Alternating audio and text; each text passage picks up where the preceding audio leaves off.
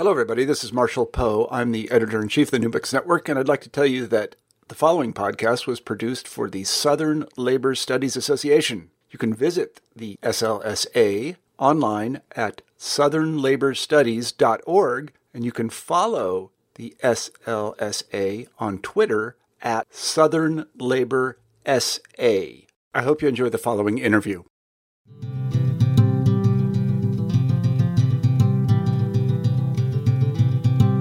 Welcome to Working History, a production of the Southern Labor Studies Association. Become a member online at www.southernlaborstudies.org. I'm series host Beth English, and today we're speaking with Michelle Haberland, Associate Professor of History and Director of Women's and Gender Studies at Georgia Southern University. Her new book is Striking Beauties, Women Apparel Workers in the U.S. South, 1930 to 2000, published by the University of Georgia Press. Michelle Haberland, welcome to Working History. Thank you for having me. So in Striking Beauties, you discuss the apparel industry and its largely female workforce, focusing specifically on the U.S. South in the period between the 1930s and roughly the year 2000. And you talk about this period of the apparel industry's history as a middle story of a sort of trilogy. And so I'm wondering if you could give us a brief overview of the industry's history up to the point where Striking Beauties picks up, and then a little overview of where we are there. So the apparel industry begins in the Northeast, particularly in New York City, but across the Northeast. And this is basically when homework, that's clothes being sewn at home, move outside the home to sewing rooms and sweatshops. The ready-to-wear clothing market develops around the turn of the century in the Northeast, and this is the time when you see immigrant women working in these close, fetid sweatshops, sewing clothes for this growing ready-to-wear market. And these are clothes that they could never, ever dream to afford to wear or to purchase and wear themselves, but they're serving this market.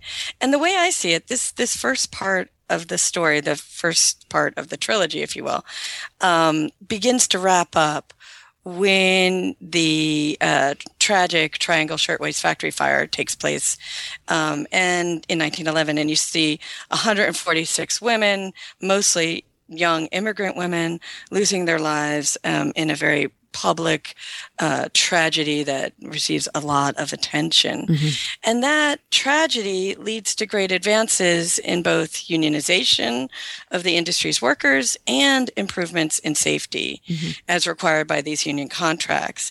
So company owners respond to this by running away. That's what we call it. Running away from these increased levels of unionization and demands for better wages and working conditions. So that's where I see the process, or the first part of the story, ending.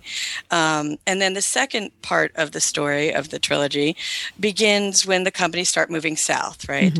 And so they're sort of pushed out of the Northeast by this increased level of unionization, and they're drawn to the South by their lack of unionization. They're pushed out of the Northeast by higher wages, and of course, lower wages in the South pulls the factories to the region. So you see that this second story starts off with really short moves south to places like Pennsylvania and Maryland, but then eventually they make their way all the way to the Deep South, where the wages are even lower, to places like Jackson, Alabama, and Florence, South Carolina. And what's interesting also about the way that the industry heads south in this second part of the trilogy is that the industry is attracted to rural towns, not cities in the South so much, but really rural towns. And this is because it's believed that the workers in these towns are more desperate, are willing to work for even lower wages. And so that's the part that Striking Beauties, that second part of the trilogy, that's the part that Striking Beauties focuses on. The final story in the trilogy is the move to the global South. For the apparel industry, you see the first American firms closing up shop in the South and opening up new factories in places like initially Mexico, Guatemala, and Honduras. But later, the apparel industry will move to further corners of the global South to places like China, Pakistan, and Bangladesh. And that's not addressed in my book, Striking Beauties. That third part of the trilogy is being written now, right? And it'll be interesting to see what transpires with the industry as it moves to this global South. Right. And why did you choose to focus on the Southern industry in this particular period? Because as you mentioned, the sort of third part of the story is still developing, in a lot of ways still being written, but it's, being engaged with nonetheless. So why this moment? Why did you see this as a particularly interesting and demonstrative point from which to understand what was happening in the industry? Well, I think, Beth, that there were two things that drew me to the topic of the Southern garment industry. First, there was so much written on the textile industry, not the least of which by you, I might add. But that it seemed to me that the textile industry was so large in the field of Southern history, particularly in the post-World War II period, that we didn't hear anything about this number two manufacturing industry, the apparel industry. So it's almost obscured. And it seemed to me that there were stories that needed to be told there.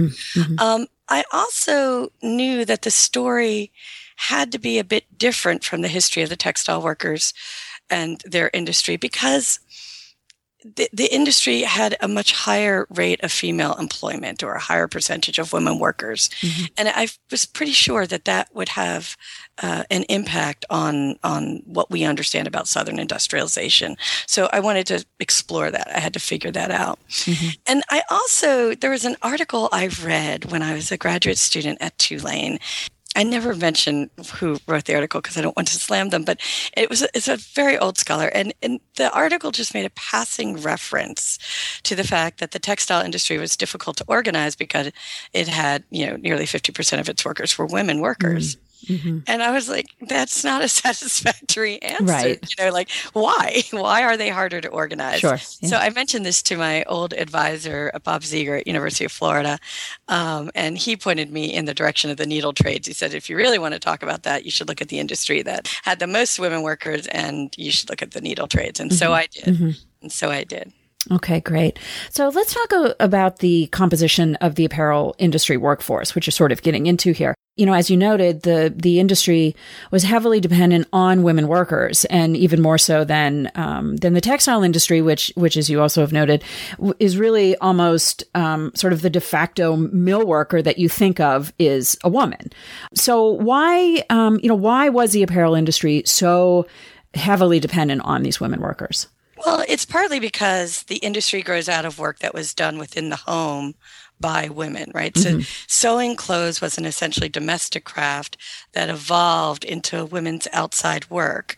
And that wasn't really challenged by the apparel industry. Although I should mention there are a couple different efforts, the most famous of which takes place in a Levi's factory in Blue Ridge, Georgia in the 1970s, where they try to challenge this association of women and sewing. And they basically recruit men to work in this Levi's factory. The whole project is a dismal failure. They can't get any men in the northwest corner of Georgia to actually take these jobs, and Levi's eventually abandons it. So it's clearly a really close and deep association, and I think it grows out of this domestic craft that makes its way to the factory floor. I think that has a lot to do with it. And what impact did Southern women's employment have on both their families and their communities? It's a huge impact. I mean, the talking to this early generation of white women workers who get jobs in these early Southern factories, I mean, their lives were completely transformed. I interviewed a bunch of women from the Vanity Fair factory in Jackson, Alabama for Striking Beauties. And the women who took those first jobs, they were all white. They spent a lot of time telling me about how important those wages were to their family's economy. Several women of the old generation made a tremendous emphasis on the fact that they painted their houses for the first time. Now, this is a big deal. They painted their houses, right? Later generations would talk about sending their children to college and that their wages that they earned at the factory were the thing that allowed them to be able to send their children to college. Others talk about just their contribution made it possible to make ends meet for the families. There was a big recruiting effort in the 1940s to bring Vanity Fair, this company from Reading, Pennsylvania, down to Jackson and Monroe, Alabama. And when this took place, when they were successful, then they finally bring the company down and the company opens its doors. Everyone joked, particularly the women, that Vanity Fair put the women to work and the men stayed at home and cleaned house. I can't tell you how many women at Vanity Fair told me that. And I would laugh and say, did they really do that? And they said, no, of course not. I mean, the men worked in the sawmill in town. But it does suggest how important the arrival of the Vanity Fair factory was to these communities. So for this early generation of women workers, there's really only two choices. It's basically the fields or the factory. And women, the early generation of white women who work in places like Vanity Fair, they preferred the factory. It was cooler. It was modern. They had fans that would blow over giant slabs of ice in the factory. And so it made those working conditions seem a lot better than what they found in the fields in Alabama and Mississippi. So I think overall this was really important. It had a tremendous impact on these southern towns. As you mentioned very briefly, which I think we should tease out just a little bit more, the apparel industry in the South was not only heavily female, but it was also largely white, especially in the early years. And so I'm wondering if you can explain the racial dynamics in the Southern apparel industry. And maybe let's start first with why it was so heavily white when the factories started, moving in the 30s, 40s, and 50s. And then talk about how and why it came to be desegregated later. Okay, so that's a really great question because it's an interesting story. So when the garment industry moves south, these companies, for the most part, accept and adapt to the Jim Crow segregation of the South. These new factory jobs were clearly demarcated as jobs for white women. And it really isn't until the civil rights movement and legislation like the Civil Rights Act of 1964 that you see African American women hired in large numbers. So Southern communities that were in the pre-civil rights era seeking to attract Northern apparel factories, they would boast that they had many white women ready to work, and they would emphasize their race. So it's clear that these communities saw the whiteness of their labor pool, if you will, and the femininity, I might add, of their labor pool as an advantage. I'll tell you a story. There was a personnel secretary at Vanity Fair who gave me a lot of insight into how the factory sort of remained white. And one of the strategies she was directly involved in to keep Black workers out of Vanity Fair was what they called a dexterity test. So in order to get hired, after you submitted your application, you would come to the factory and do this little dexterity test. And they described it as, or she described it, as a kind of putting nuts on bolts and things like that, and see how quickly you could do that, right? And she said no matter how fast the African-American workers were, they never made it to the cut. That was just how they made it. So in that way, it was like a very, sort of corrupt and obvious way to keep the factories white. As I think about it more, though, I do want to add that not all the jobs in, say, the pre-1960s period in the apparel industry were designated as white jobs. If you look at the city of New Orleans, which has its own very distinctive history of race relations, and I think that needs to be noted, but because of that, what you see in New Orleans is that factories tended to hire all Black or all white sewing machine operators for their sewing rooms. So it's like it's still segregated, but in New Orleans, Black women could find some employment in the pre-civil rights days in the apparel industry. And you'll see that from time to time in other places, like there's in Atlanta, you see it in Durham, but these are really atypical cases. The apparel factories in the South were overwhelmingly white prior to the advances of the civil rights movement. But I think these exceptions are important to note as well. And was it the case in apparel similar to how it was in textiles, where you had the bulk of the workforce, particularly the machine operators, were white, but there were some jobs that were specifically designated for African American workers, like unloading train cars, unpacking the cotton, those sorts of things. Was there sort of a similar dynamic in apparel as well? Yeah, it's funny. I'm actually kind of repeating what the misperception of some of the workers, the white workers that I interviewed. They all told me the factory is all white. The factory is all white. This is the Vanity Fair factory in Jackson, Alabama. But then one of them very kindly shared a company photo from 1955 with me. And as you look at that photo, it's very clear that there are a group of maybe a dozen African American men in the back. And they're like erased from the narrative, though. Nobody's talking about them in their interviews with me unless I bring them up. And I come to find out, they were basically janitors and occasionally pressers. Okay. That was the best job you could get as an African American in the South, pressing the clothes before you ship them off. Okay. And what was the process of desegregation like, both in terms of sort of the legalities of it, but then also how did it play out on the shop floor? Yeah, desegregation was tough. I don't think anyone I interviewed or any archival source suggested otherwise. It was not an easy transition.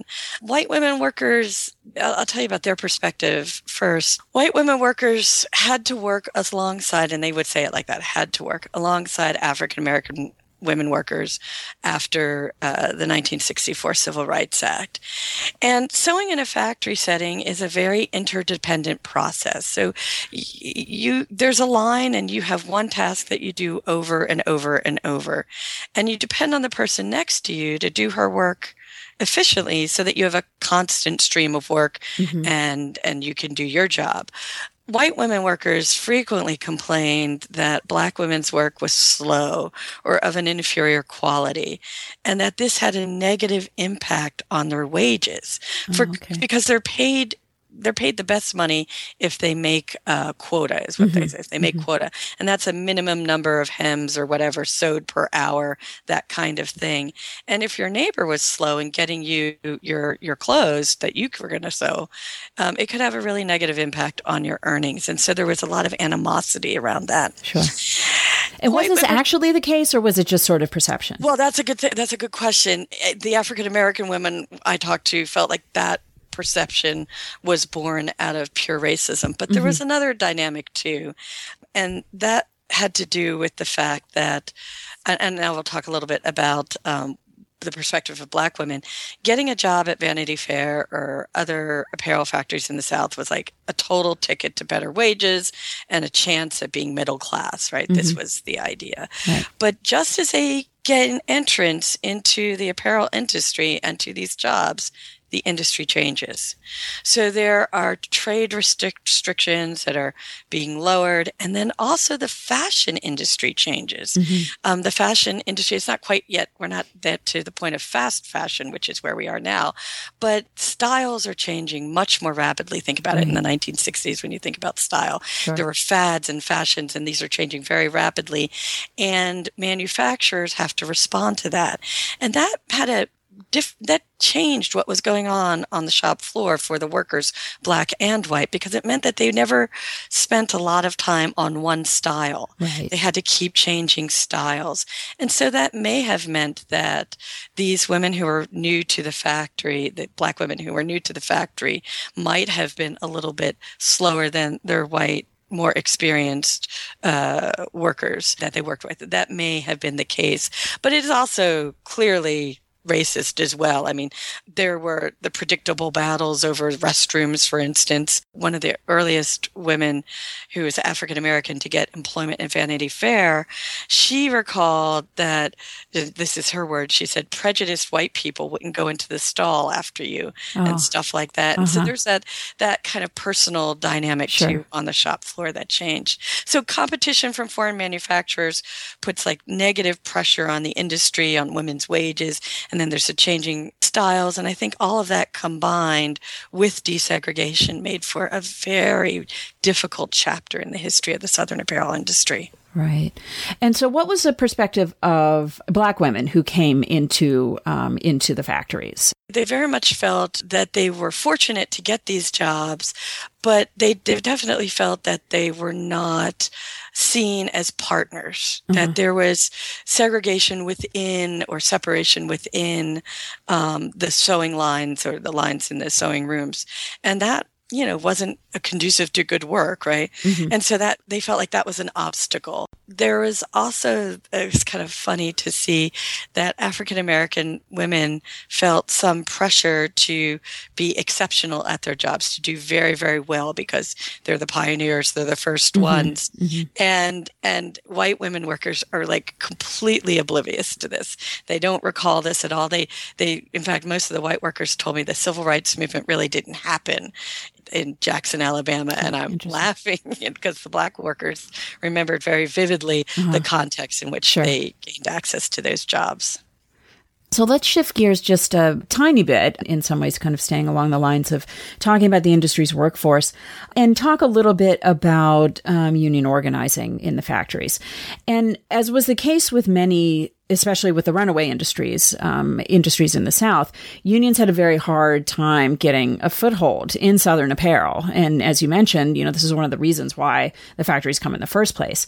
And so I'm wondering if you can explain why this was the case, especially given that apparel unions in the North, by the 1930s had a decent presence in the industry and had made some advances for the workers there.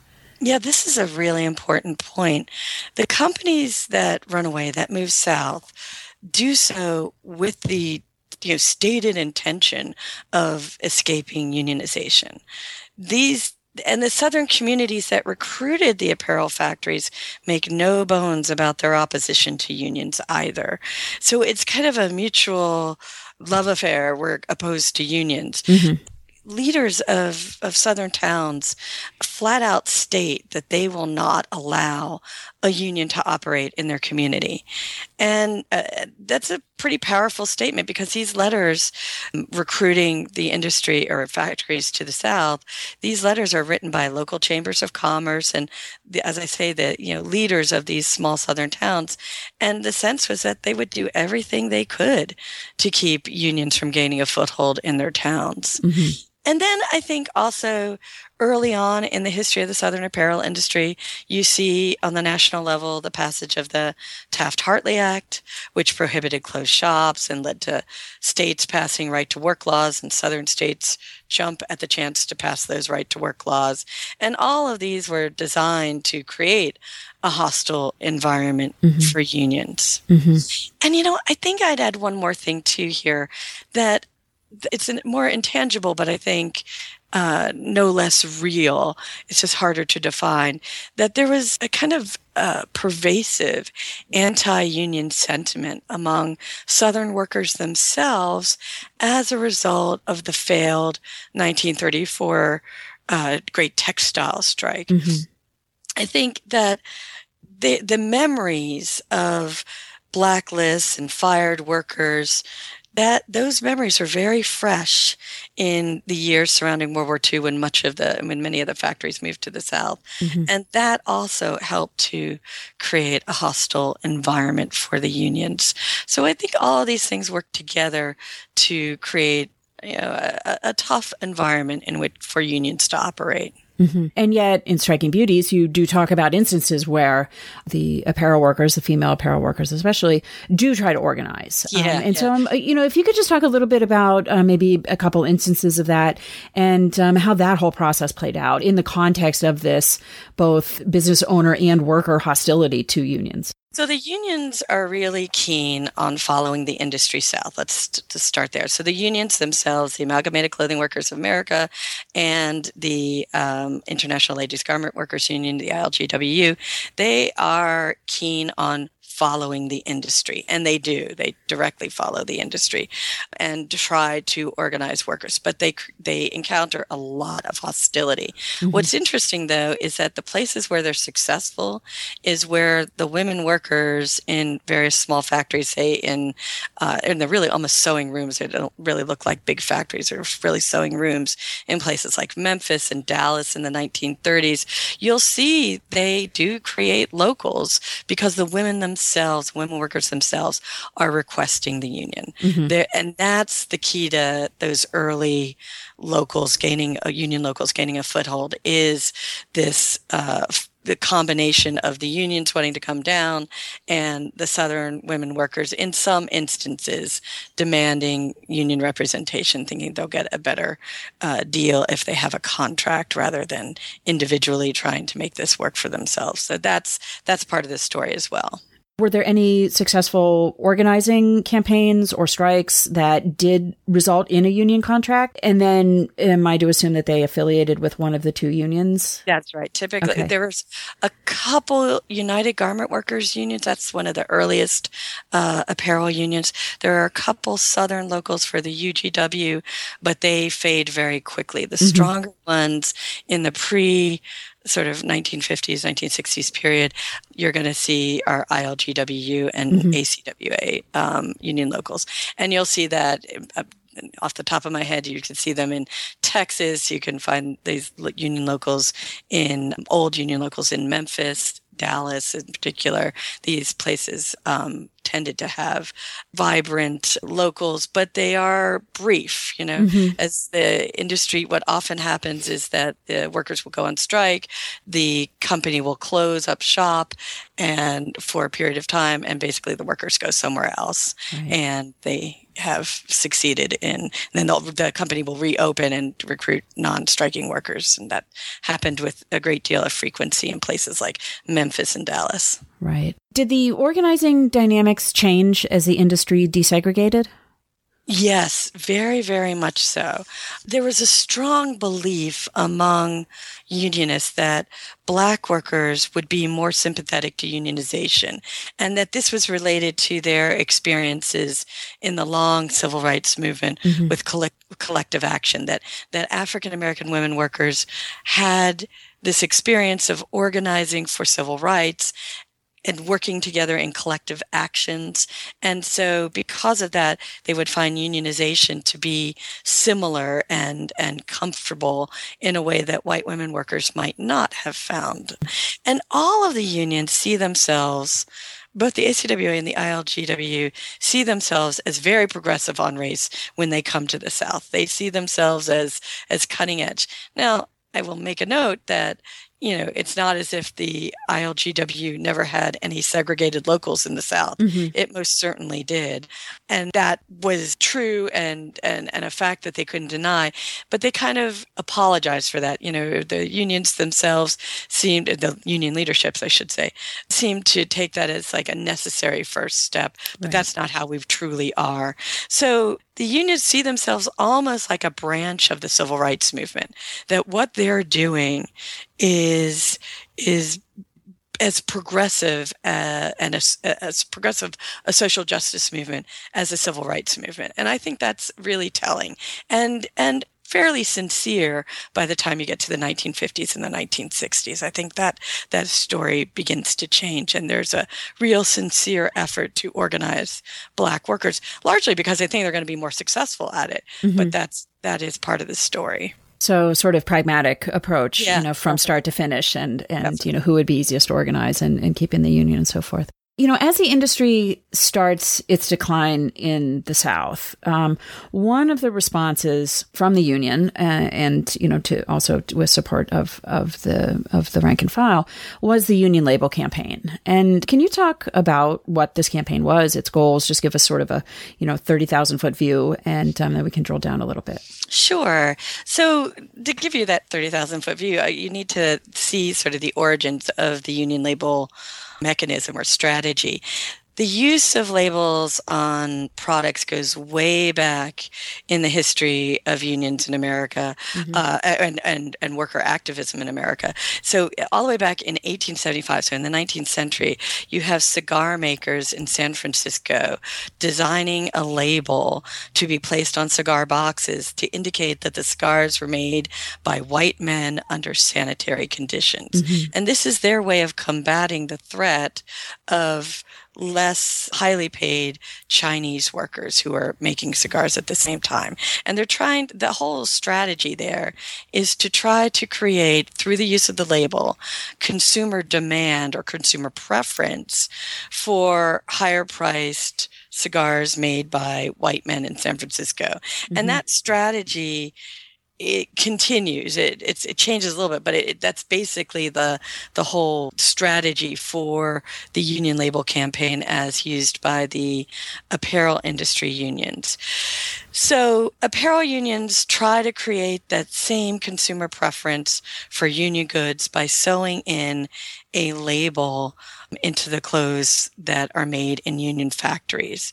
And the idea is that consumers, when they go to that ready-to-wear market and purchase their clothes, some consumers will look for that label and make a decision whether to buy that garment based on the presence of that label.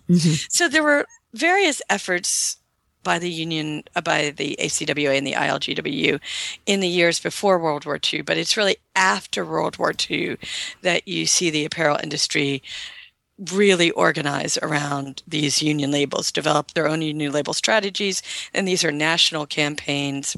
And what's interesting is as these label campaigns mature, the unions begin to see what was there all along, but wasn't reflected in the early union campaigns. And that is that the workers who work in their factories, in these union factories, they are consumers too, right? Because a majority of household purchases are made by women.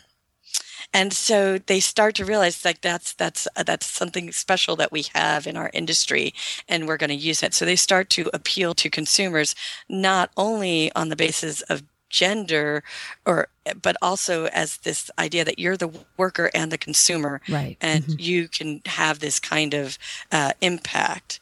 So I think the end of the story of the union label story is kind of fun. It's the ILGWU in the 1970s creates a television commercial, and that was called Look for the Union Label. And that received a ton of attention. Unfortunately, this was not particularly successful. I mean, it received a lot of media attention. Everybody remembered the jingle. Should I even sing it? Do you think I should? Yeah, no, please go ahead. I would love to have you sing it. Okay. Well, I don't sing very well. But anyways, look for the union label when you are buying a coat, shirt, or blouse. And it goes on. Remember somewhere the workers are sewing. And the idea here is that, you, the women worker, have solidarity with the women consumer. You're one and the same people. Sure. And it's also very much directed at foreign imports because by the beginning in the 1960s, the trade barriers for the apparel industry start to go down, and foreign goods come into the stores, the retail operations in the United States, and consumers have a choice. And the Look for the Union Label campaign suggested that they should choose union label goods. The sad part of the story is that that's kind of where it ends, right? The imports continue, and now, of course, it's almost impossible to buy clothes made in America, and certainly to buy clothes made by union labor is very difficult in the United States. That's right. So in some ways, this was almost like a precursor to the more ubiquitous Buy American campaigns and those sorts of things that came into in the 1980s too. I think it's really important to note that the label campaigns failed to stop the industry from moving abroad, right? That's what they're trying to do, is to save jobs. And as catchy as that little jingle was, it wasn't enough to stop the industry from moving. Nick Bonanno, who was the longtime director of the ILG's Southeastern Region District, he once told me that apparel is like water. It seeks the lowest level. And as those barriers are removed, the apparel industry is just sort of seeping to the lowest wage level. And so advances in transportation, all these other things help to facilitate the drift of the apparel industry to places outside of the United States. And in that way, the label campaigns were essentially a failure. Right. And do you think this is instructive in any way in terms of when we think about the responsible consumerism campaigns that are becoming more and more prevalent, as the industry has completely offshored in apparel and in a number of other things? What can we take away from that story, for some of these consumer-oriented movements for better working conditions? Well, I think that one of the problems with the approach of the ILG and the ACWA in the 1970s and continuing through the 1980s and 1990s was that they saw these foreign workers as threats rather than potential unionists. You know what I mean? Because, International Ladies Garment Workers Union, the first word is international, but from the ILG's perspective, it really looks like when push comes to shove, what they mean by international is Canada and America. Right. Don't mean the workers in Mexico originally, nor do they mean now the workers in Bangladesh. They don't mean those workers at all. And instead they see them as threats. Dana Frank makes that point in her book about the Buy American movement. And it's such a fantastic book. She points out that apparel workers respond to threat of imports by supporting the Buy American movement, but it's almost jingoistic or a nativist that they have this sort of anti-foreign worker sentiment. Instead of saying, gee, can we raise those guys up too so they're not so attractive to the industry and we could stop the spread and save some jobs back at home. You don't see a lot of effort to do that. And I think that was a mistake. I do. So sort of a lost opportunity there. Yeah, I think so. I don't mean to discount how difficult it is to organize in places like China. Sure. Where you're not allowed to organize, right? That I don't mean to discount how important that is. I guess I mean to say that it didn't seem to be their initial response though either. Right. The apparel unions' journals are replete with images of foreign workers being exploited, degraded, and they're almost sort of talked about like they don't have dignity. They're worthless, and that I think was very unfortunate. So in recent years, the apparel industry, as we've talked about, has really completely offshored almost entirely. And first, as you mentioned, to Mexico and Central America and so forth, and now it's really sort of worldwide. And as this globalization of the industry has occurred, there have been many terrible tragedies that, for one reason or another, have attracted an immense amount of media attention. The fires, collapse of the Rana Plaza building in Bangladesh. So in your assessment, sort of moving us into this third part of the trilogy that you introduced us to, where is the global apparel industry today? And do you think that we're seeing a return to the days of the Triangle Shirtwaist Factory fire, or are we in some sort of completely different moment here? I actually think we are looking at a kind of repeat. What does Mark Twain say? History doesn't repeat itself, but it does sometimes rhyme. I think we're kind of in that vein now.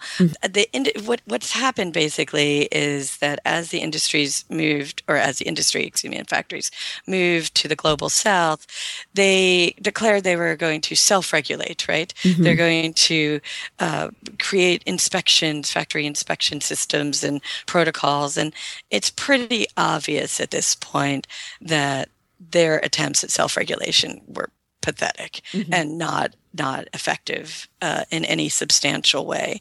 And, I want to mention, to sort of look back a little bit at the second period, the second part of the trilogy, if you will, you don't see this in the United States South. You don't see a triangle factory fire in the South. You don't see in the factories of rural Alabama or rural Mississippi, a Rana Plaza building collapse. You just don't see those things. And I think that's because although the unions weren't terribly successful in moving south with the factories, regulations did. And these factories that are built are modern factories, and they're built according to codes, right? So I think you don't see that in places like China and Bangladesh and Pakistan. And that's really pretty bad.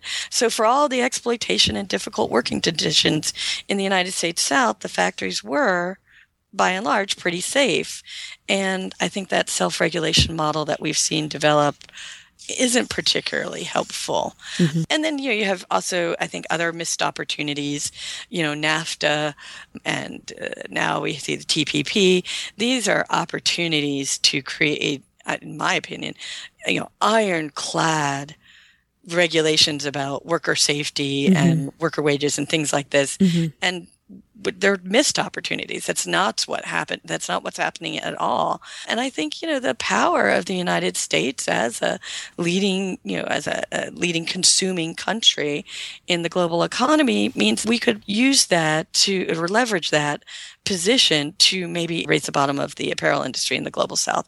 And I'd love to see that happen. There are organizations like the ILO, the International Labor Organization, that play minimal roles, but they could be playing a much larger role in regulating and inspecting factories. So I think we've got mechanisms there that could, transnational mechanisms, I might add, that could be used to create better conditions and hopefully prevent tragedies like what we've seen in the last few years, which were really unacceptable and entirely preventable. And it's sort of a question of how do you marshal the political will to get there? And we're working on it. Right, exactly. But it's hard. It's very hard.